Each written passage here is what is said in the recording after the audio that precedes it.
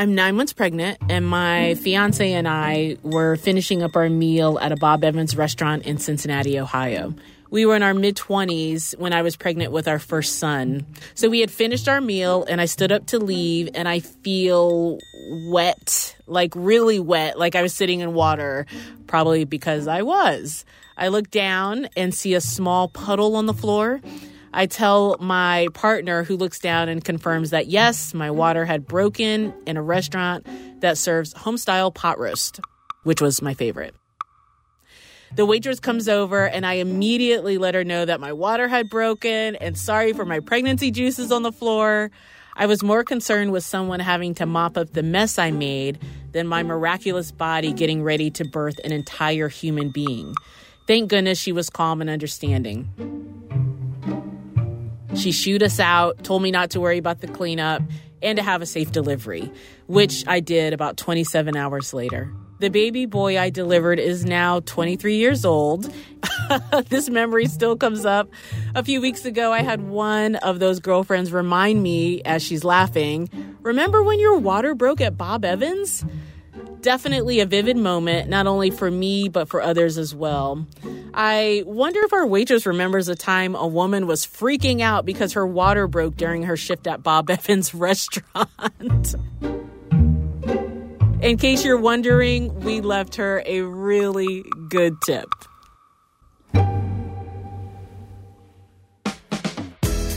From WBEZ Chicago, this is When Magic Happens. I'm Cheryl Jackson, here with Jennifer Shaylove Long and Taylor Coward. And what you've just heard was a Black woman's birthing story. And that's what this episode is about. Today, in honor of Black Maternal Health Week, we're talking all about maternity and reproductive care. Now, there's a huge disparity between the quality of care for Black women and birthing people and everyone else. Black women are 3 times more likely to die from pregnancy-related causes than their white counterparts. And that fact is some. So this week we're going to talk about the enormity that is childbirth and all things vagina. And throughout the episode, you'll be hearing stories from listeners just like you. We asked for your birthing journeys. Some of them are anonymous, one's from Taylor's mom, and all of them are really moving. When I was 7 months pregnant, I ended up going to this prestigious hospital downtown. They took me to the operating room and performed an emergency C-section. And then later, I talked with Dr. Nicole E. Williams, author of This Is How You Vagina, about the very real disparities in gynecological care for Black and brown people and what you can do about it. You can just go online. I need a Black OBGYN. And as a warning, this episode gets pretty heavy. All that's coming up on When Magic Happens.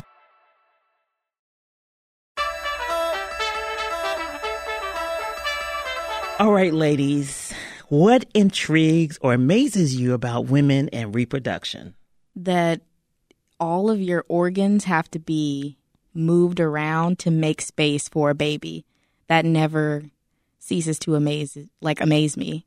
And I saw not a recreation, but how it works on this TikTok account called the Human Anatomy Lab. Mm-hmm. And so in a cadaver, they moved around the organs to show how the baby kind of just pushes everything around.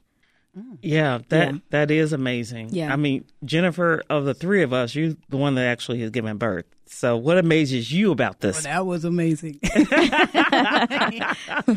I'm like, wow. You did it twice. A baby can come out of there?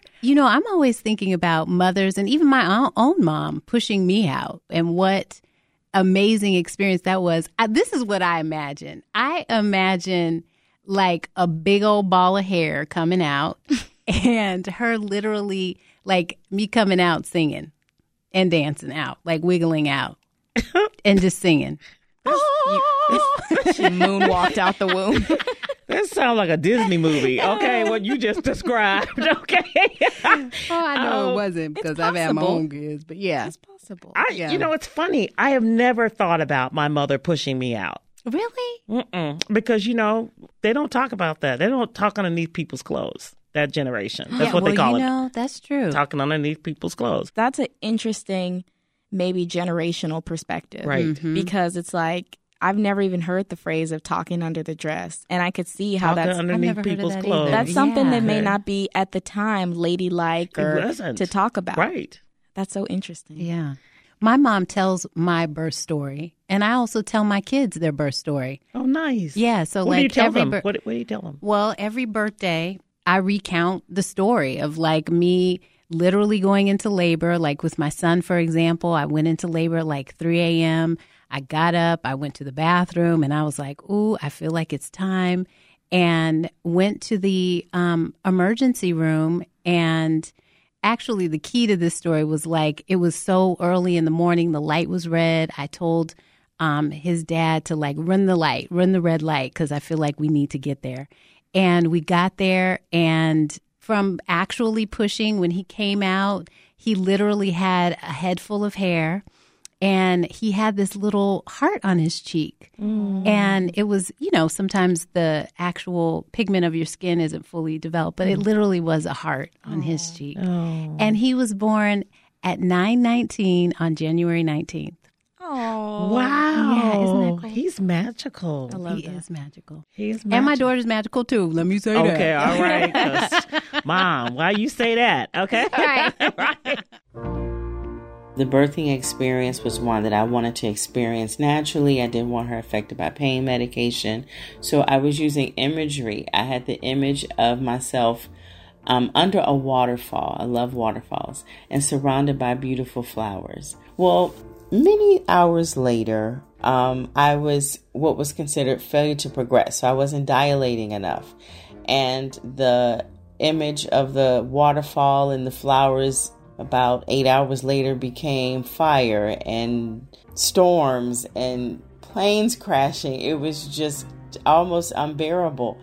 And all of a sudden the team rushed in and they said that her heart rate was dropping and they had to do an emergency C-section. So they took me to the operating room and performed an emergency C-section.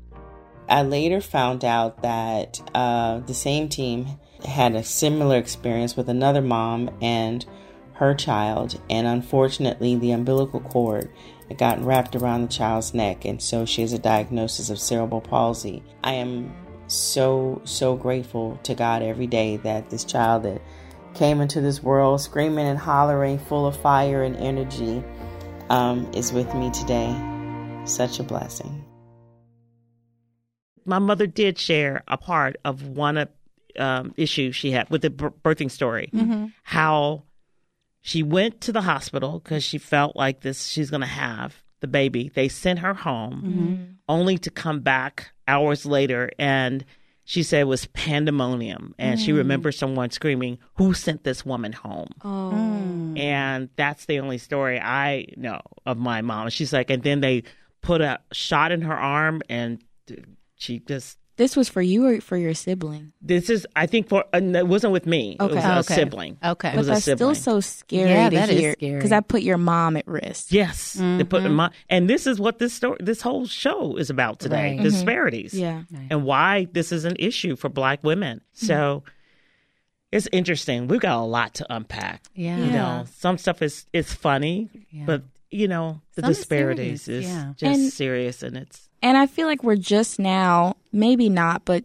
just now breaking out of the generations of where difficulties in pregnancies are blamed on the mothers. And so maybe that's why she felt a bit of like hesitance in sharing that, because I feel like I read from the past that the blame would get put on the mom for things that are just really out of their control. Let me tell you what, if you were to pull up my YouTube, or you know how social media feeds you stuff that you watch once. I am so fascinated by women having babies. To this day, I subscribe to channels about it. I'm just amazed by the process. I never had that opportunity, but I find it so amazing. And the various ways that a baby comes into the world. One of my friend, actually, he worked for me, and his wife had the baby at home, and he's like, oh, yeah, she's up and about. She had a blow-up pool in their living room, and she had in the water. Yeah. So I get there, and she had already had the baby. The pool was still there, cleaned out, thankfully. She had to go there.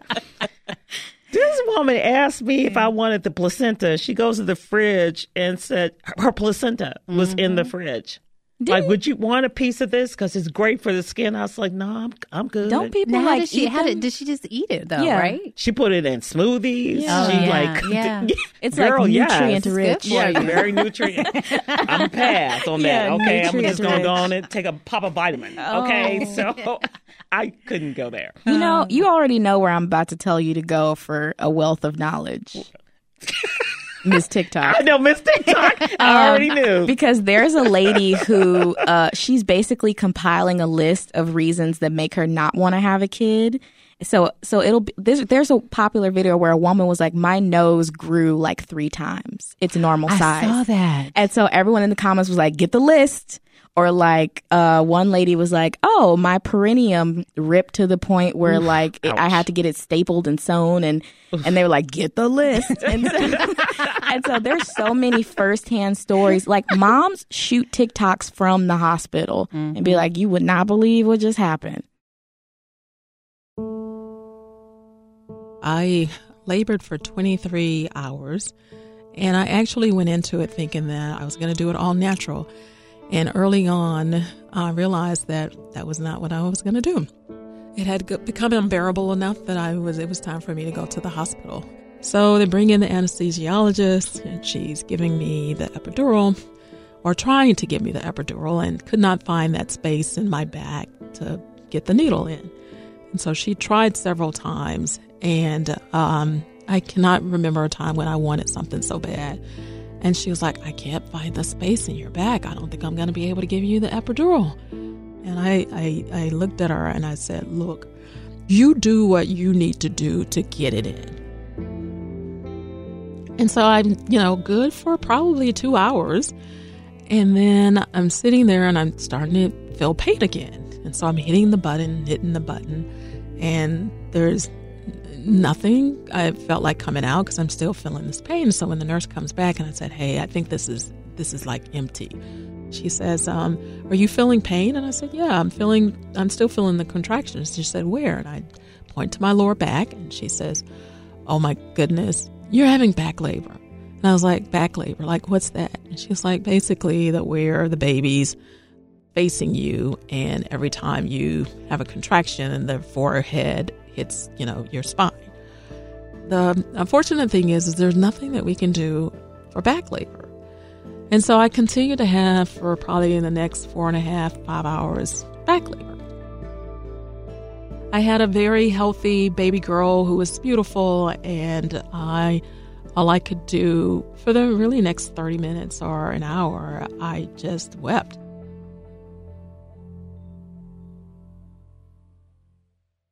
I remember having my daughter, and the day I went in for a checkup for her, they said that she actually is decreasing in size. And so they needed me to go to the hospital and deliver her that day, right? And I was at the, you reach the end where you're just like, I'm done. I'm happy to deliver her. But I actually had a doula who kind of helped me through the birthing process. That's awesome. And they said to me that in order to deliver her quicker, that they were going to administer Pitocin. And so what's Pitocin? Well, Pitocin is a medicine that basically speeds up the labor process, right? So I had done my previous labor naturally, no anything. And my intention, even with her, was to do it without anything. But they actually ended up administering Pitocin so that they could deliver her quickly. And also, I wasn't at the point where I would have labored in that particular time frame. And so anyway, I distinctly remember my doula saying to me, because somebody said, oh, this will be quick, it'll be easy. She was like, Jennifer, this is not going to be quick, and this is not going to be easy. It actually intensifies your feeling of labor, right? Wow. And so my daughter actually ended up being born in 45 minutes, which is that's unheard of, right? Just the time period. So my son, it was 7 hours. She was born in 45 minutes.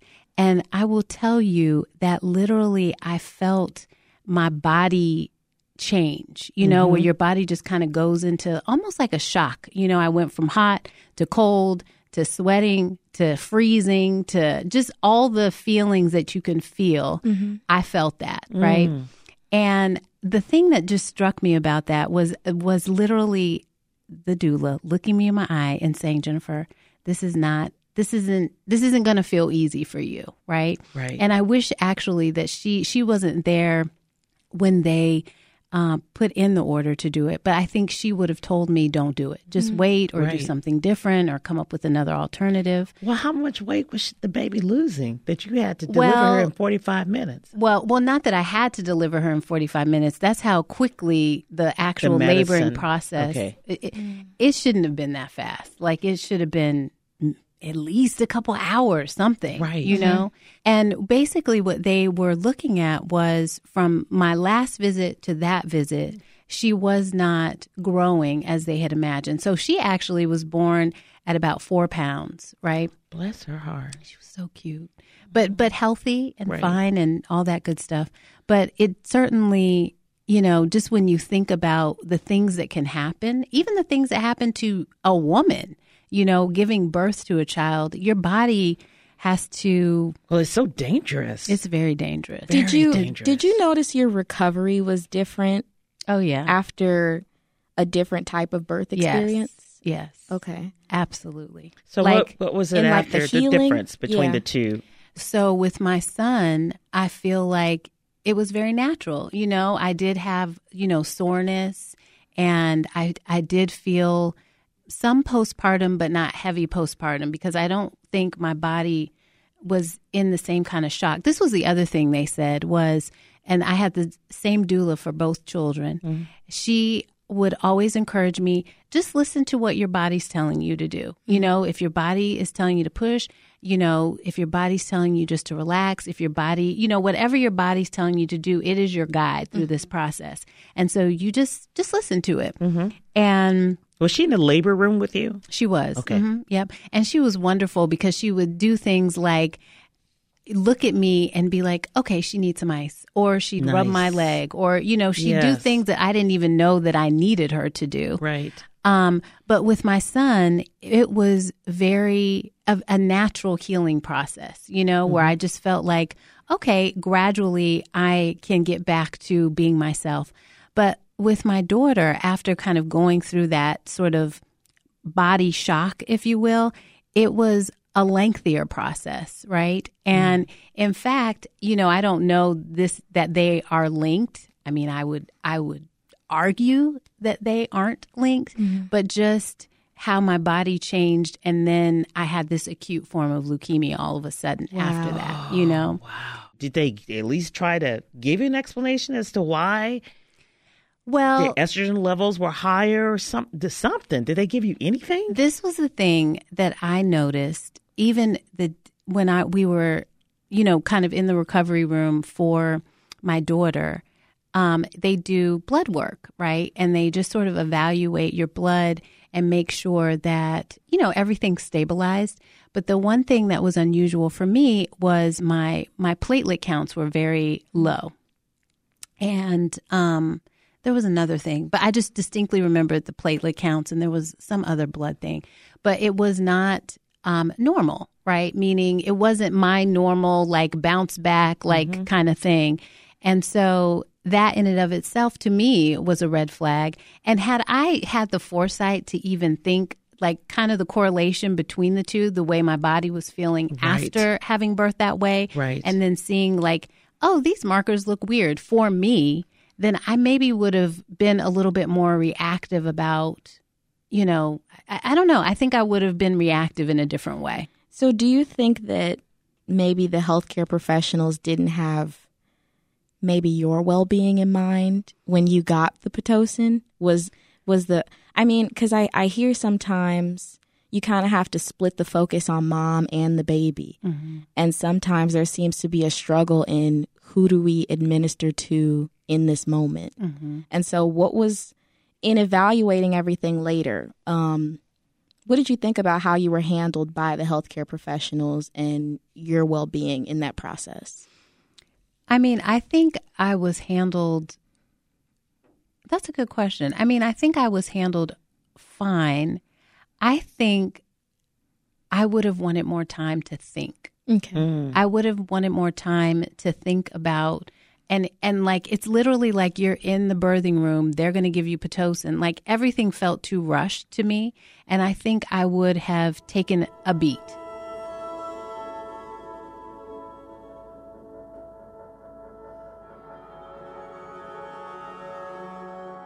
When I was 7 months pregnant, I ended up going to like this prestigious hospital downtown. And the ER doctor like totally dismissed my symptoms. I don't know, because he, I always pride myself on working in this field. I had on my scrubs because I was leaving work. I had on my ID. I was, pronouncing my body parts right, saying the correct terms. And he like totally dismissed me. So I end up like, walking out the emergency room bent over in pain. And they dismissed me and sent me home to take Tylenol. And he didn't even touch me, run any type of test to see. He just assumed it was Braxton contraction, which I'm explaining to him that, like, no, I've been pregnant before. Like, I understand. I know the feeling when I'm having contractions. So it just so happens I end up going to Stroger. And I'll never forget this lady. I met this young black emergency room doctor, and she came and she was feeling on me, and she was like, well, it sounds like it's your appendix. So they end up doing a MRI, and it was my appendix.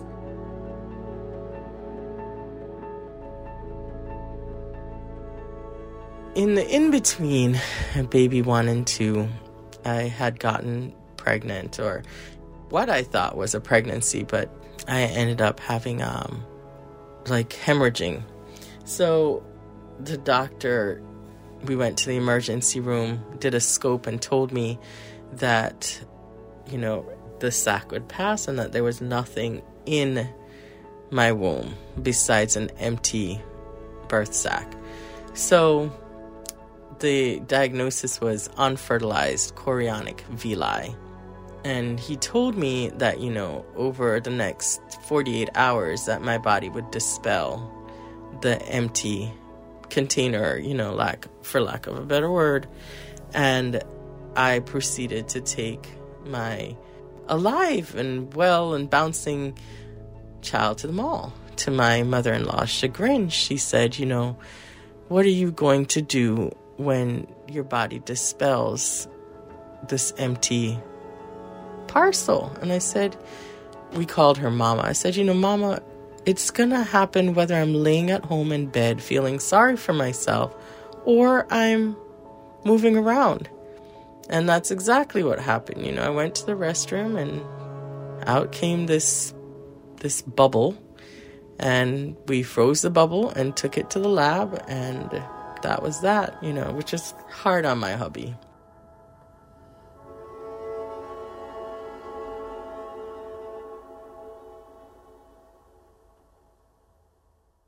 So, Cheryl, I want to know about your experiences. What have you experienced? Well, girl, let me tell you what. I felt like I was going through labor every month, okay? With my cycle. Yes. I had very painful cycles, and the contractions, the cramps felt like huge contractions. But there was no baby at the end. So I'd be balled up. I would pass out sometimes. The pain was so intense. This is before ibuprofen. Right. But it was just a terrible experience, my cycles for me. And so while I've never had a child, my reproductive health, my menstrual cycles were just onerous. Yes. To put it lightly. And do you know, what caused that?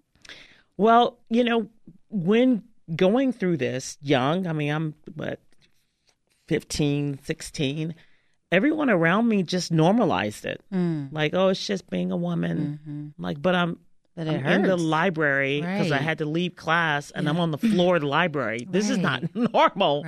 But and instead of saying it's not normal, remember librarian who was also, really kind of an aunt-like figure just told me, well, you're going to have to do better about this because in college you cannot leave class and you cannot, and when you grow up and have a job, you can't just be off your job just because you have cramps.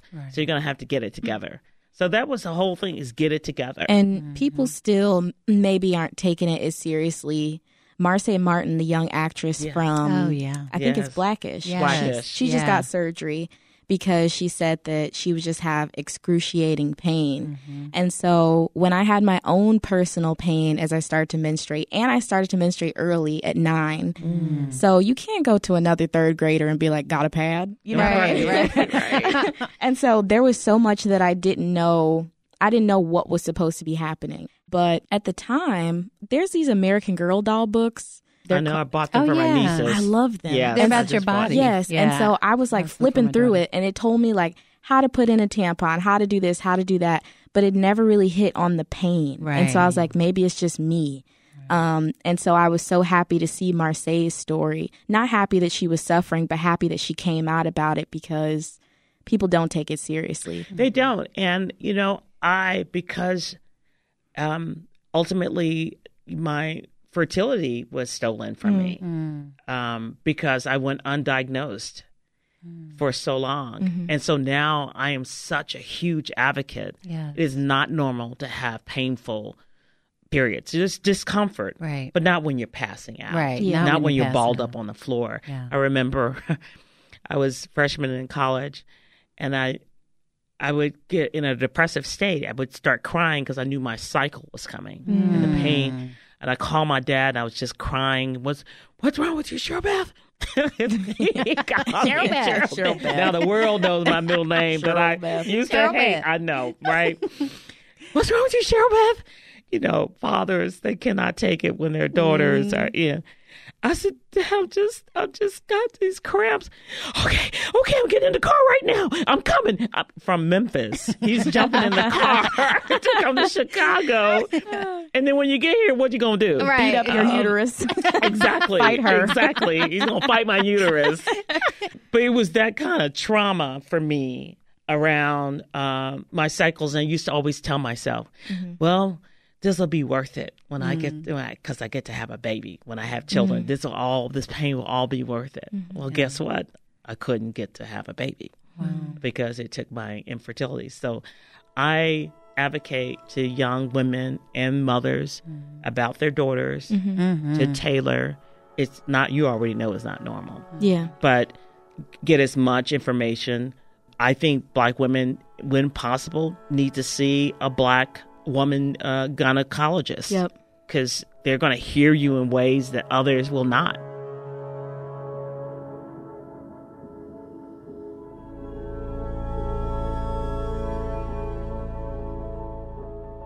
Oh, wow. So we've got so many questions, so much to unpack here about this conversation. It's a big one. We've warned our audience that it's going to be kind of heavy at times, but I'm excited about our special guest to help us address this.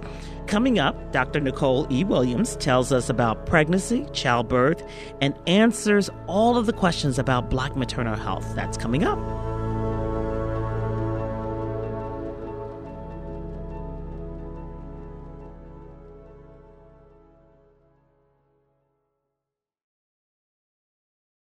Vaginas have always been maligned in our culture. They're always seen as something dirty, disgusting, a place that should be hidden, and you should be ashamed of having one when half of Earth has one. Come on. And that is why I say you call the thing what the thing is. Look, when I went into the gynecologist at 33, talking about, I want to have a child, I want to get pregnant. And she referred to my pregnancy, what would be pregnancy, as geriatric pregnancy. I hate that. I was like, what? Ma'am, Okay, I'm not Sarah in the Bible. Okay, what are you talking about? Yeah, that is unfortunate. We changed that. Yeah, it's way better now. They don't say geriatric pregnancy? No, we call it advanced maternal age. Okay. It sounds so much more delightful than, no, not really. But yes. That's a big issue for us as well. So we're delaying or we're doing very early.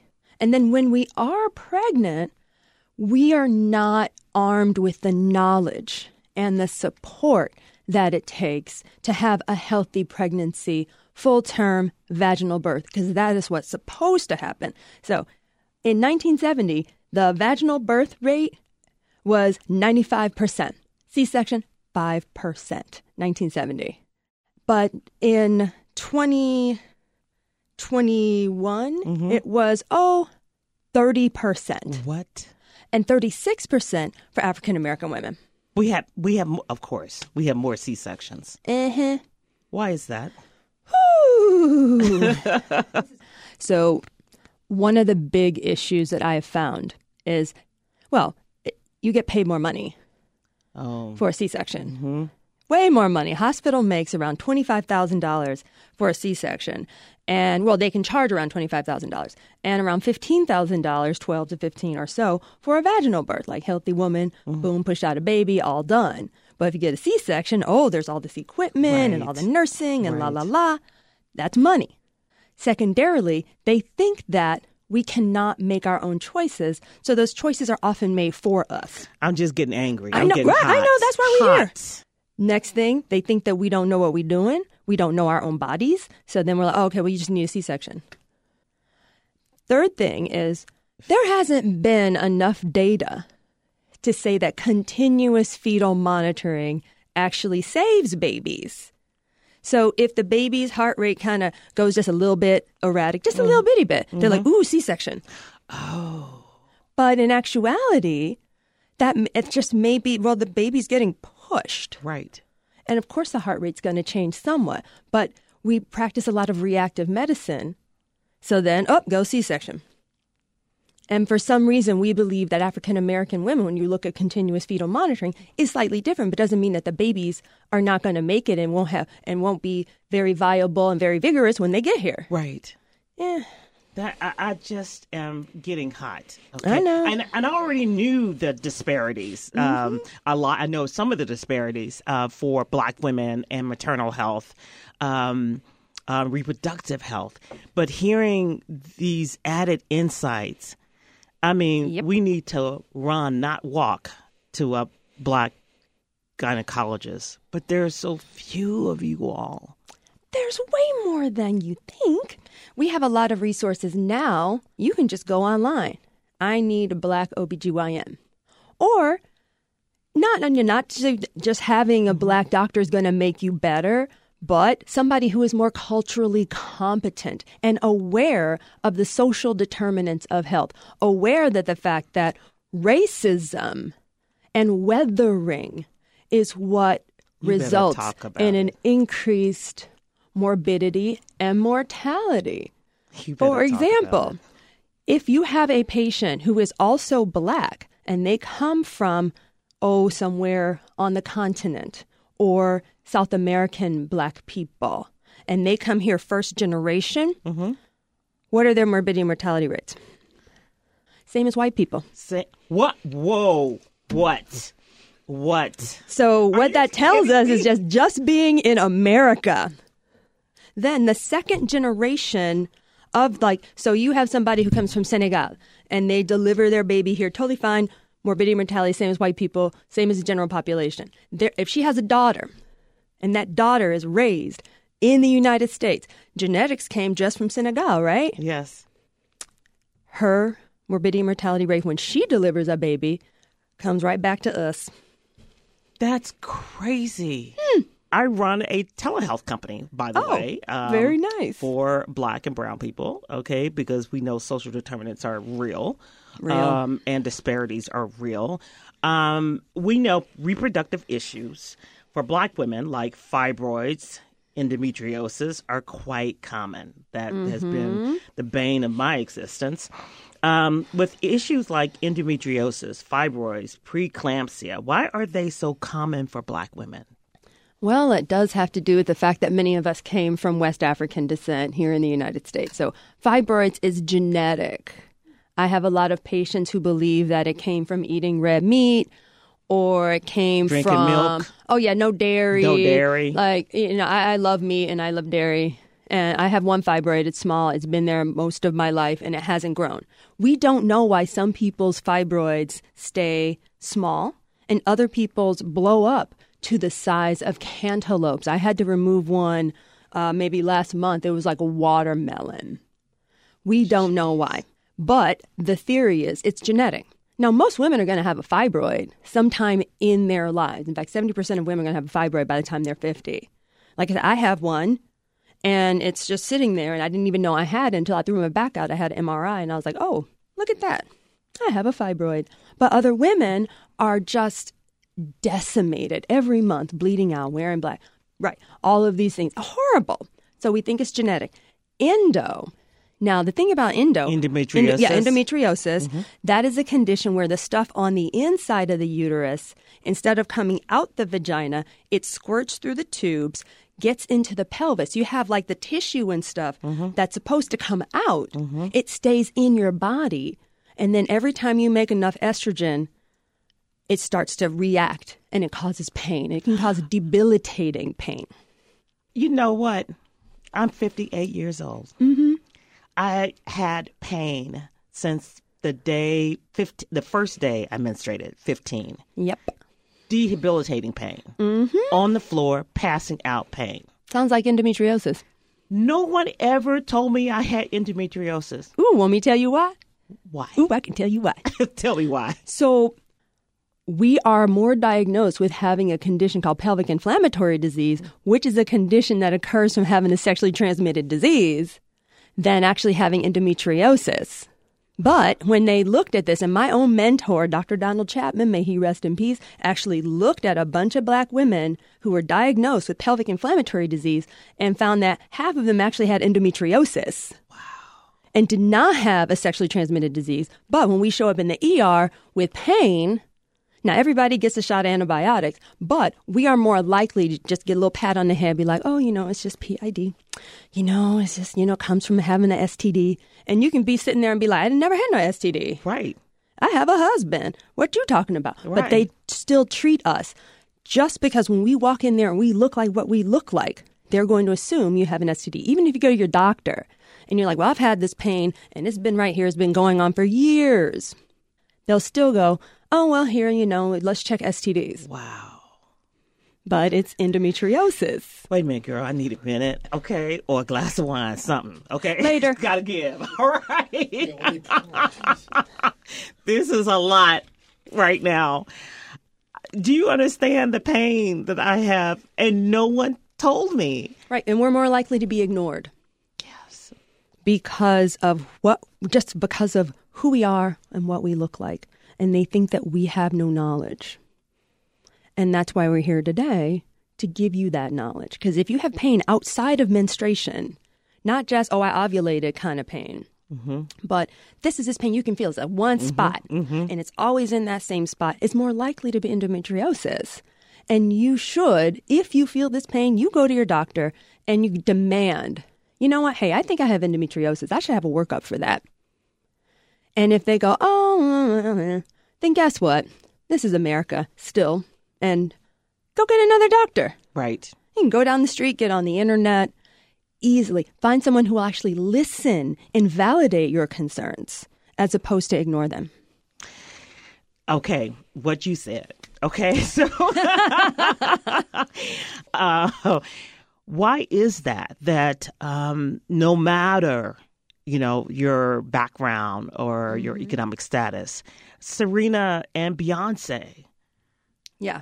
Oh, yeah. Beyonce bought out like the whole floor of Cedars-Sinai in California, and she still suffered morbidity. Serena Williams, billionaire tennis player in better shape than all of us sitting in this room. Me too. I'm skinny, but dog. I'm like, she's like, what? Right.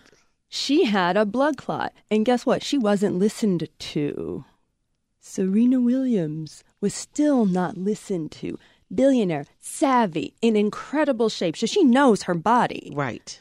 And when she said, and she'd had, and it's not like this is some brand new thing. She'd had a blood clot before. Right. So it makes sense that somebody who's in that kind of state where your body is doing all this churning and stuff that you might have would be in what we call a hypercoagulable state, meaning you're just more likely to form clots. And she did, and nobody listened to her until it was doggone mission critical. We are just not listened to, no matter. We can throw billions of dollars at everything. Beyonce, whole side of the hospital was hers, and still had complications, high blood pressure. Come on, people. Right. We're not really listened to. And what we need to do to fix that is we need more advocates in our birthing room. And what we need are doulas. We need doulas to be covered by insurance. So now, right now, only rich people can have a doula. And that's an independent advocate. They know birth, and they can be a calm voice to say, hey, you know, my patient is feeling like this. I think that this should be a thing. We should actually work this out. We should investigate what's going on with her because things seem a little off. That's what we need. But unfortunately, even though we're getting more and more data saying doulas are great, you know, people don't want to pay for that. The government don't want to pay for that. And insurance companies damn well don't want to pay for that. Right. They barely want to pay for the basics. Right. I mean, dog, all I can get is a pap smear and a mammogram. Right. Ooh, I love it. I love your energy, sis. Okay. So here's what I do. I'm planting more than a seed. I'm telling my nephews and every young black woman, my nieces, I'm telling nephews too, but my nieces and every young black woman to preserve your eggs. Oh, yeah. We don't get told that. Oh, I tell people all the time. Black women. Oh, of course not, because nobody wants black eggs. Okay. Wow. Okay.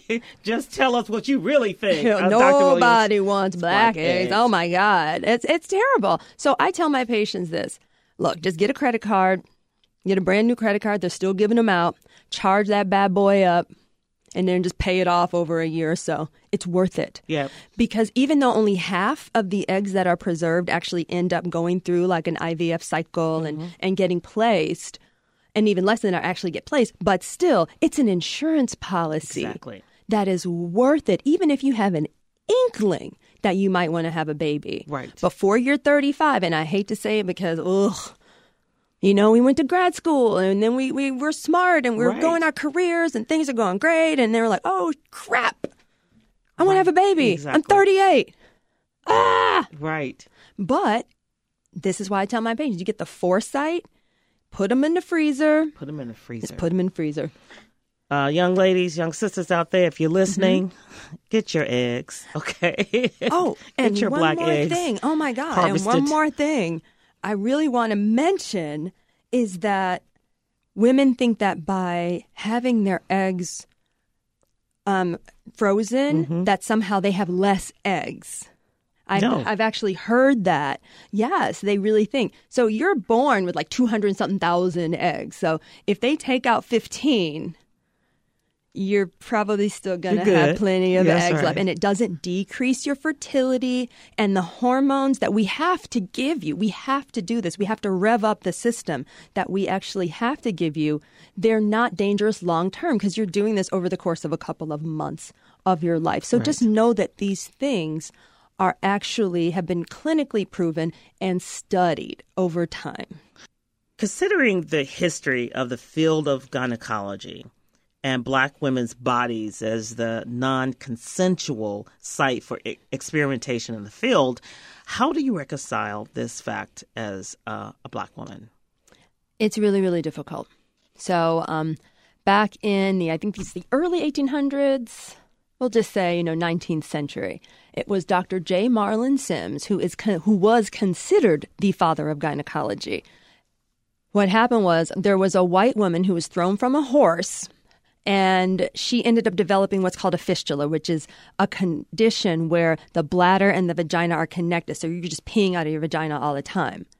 And he didn't know what to do with it. So he actually worked on slave women. And the 3 that we have in history, their names are Lucy, Betsy, and Anarcha. And they were operated on and experimented upon multiple times and actually served as each other's, so they served as the surgical assist on each other's surgeries. Oh, my God. And this was anesthesia-free. There was no wonderful drugs to put you to sleep then. Multiple times. And all we have are first names of these wonderful history-making women who endured so much. And yeah, so how do I reconcile that? Heartbreaking. It's difficult because That's we've been soul-breaking. I know. But we have to know, see, the wonderful thing about doing this and talking about these things, we're getting that knowledge out there. So people will know that, yes, this happened, but it will never happen again. Because there are too many of us out there who have this knowledge and are not going to let that happen. We will not let another Tuskegee happen again. Because these things took our humanity and lowered it to the level of animals. It took away the humanity. Mm-hmm. I feel like you've taken me on this roller coaster ride. But now we're educated even more. And once you internalize it and you process this information, you're going to come out smarter and wiser and more empowered on the other side. Can you tell me their names again? Betsy, Lucy, Betsy, and Anarcha. We need to remember those names. We need to remember those ladies.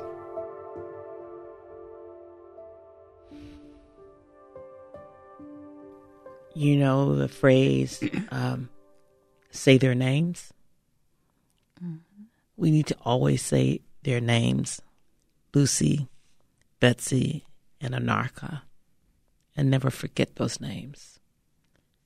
I think that was the most soul-crushing part of that interview, to hear how Black women were so inhumanely sacrificed. It brought me to tears. And then to know that it still happens. Mm-hmm. It's still ongoing. Her comments about listening to your body. Mm-hmm. And you know your body better than anybody. And just even, especially the example of like Beyonce and Serena Williams, like they were not being heard, right? And how important it is to, even in the midst of not being heard, you gonna hear me. Like you it's frustrating. A world-class athlete. Yeah. Who had a history of blood clots. Yes. Who knows their body who knows professionally. Their body. Yes. You still, and so that it just shows that it's like, and then, then you're not listening. Yeah. And then B, she bought out the entire hospital. That's how much money she has. Right. Still did not save her. But I also had such joy listening to such a upbeat, educated, well-versed clinician that is a Black woman and that is a champion of Black women's health. It was so inspiring to hear her, and that gave me a glimmer, because that's what the sacrifice pays off for in the end, that we now have a Dr. Nicole E. Williams. You're right that Dr. Nicole E. Williams is just, such a resource, advocate and champion. She talked about so much that we have to do a two-parter on this. So I'm excited about hearing more from her at a later date. But it was a great conversation and a starting conversation to get us thinking about our bodies differently. So that's it for part 1 of our series of Black maternal health. Special thanks to our guest this week, Dr. Nicole E. Williams, author of This Is How You Vagina. She's amazing. And another big thank you to all those who shared their stories with us. Shantina Williams, Julie Listenby, Kimberly Hess, Tracy Brown, Luzanne Green, and everyone else. We thank you so much. For part 2 next week, we're talking with Congresswoman Robin Kelly all about what's next for us all after the end of Roe versus Wade. If you've got something to say about how the decision has impacted your life, tell us. Our email address is magic@wbez.org. Email us, send us a voice memo. We want to hear from you. And also, big news, we are launching a newsletter, the perfect companion to this podcast. You wanted more magic? We heard you. We've got listener spotlights, links to episodes, sassy quotes from yours truly, hot topics, and so much more. Don't miss out and join our email community at wbez.org/newsletters. And if you like what you heard, be sure to subscribe, rate us on Apple Podcasts, and tune in every Friday for your dose of When Magic Happens. And follow us on Instagram at When Magic Happens Podcast. When Magic Happens is a production of WBEZ Chicago. Our truly magical producer is Brianna Garrett. Our associate producer is Elizabeth Cambridge. Brendan Benazak is our executive producer. Tracy Brown is chief content officer. Editing by Justin Bull. Engineering by Dave Miska. See y'all next week.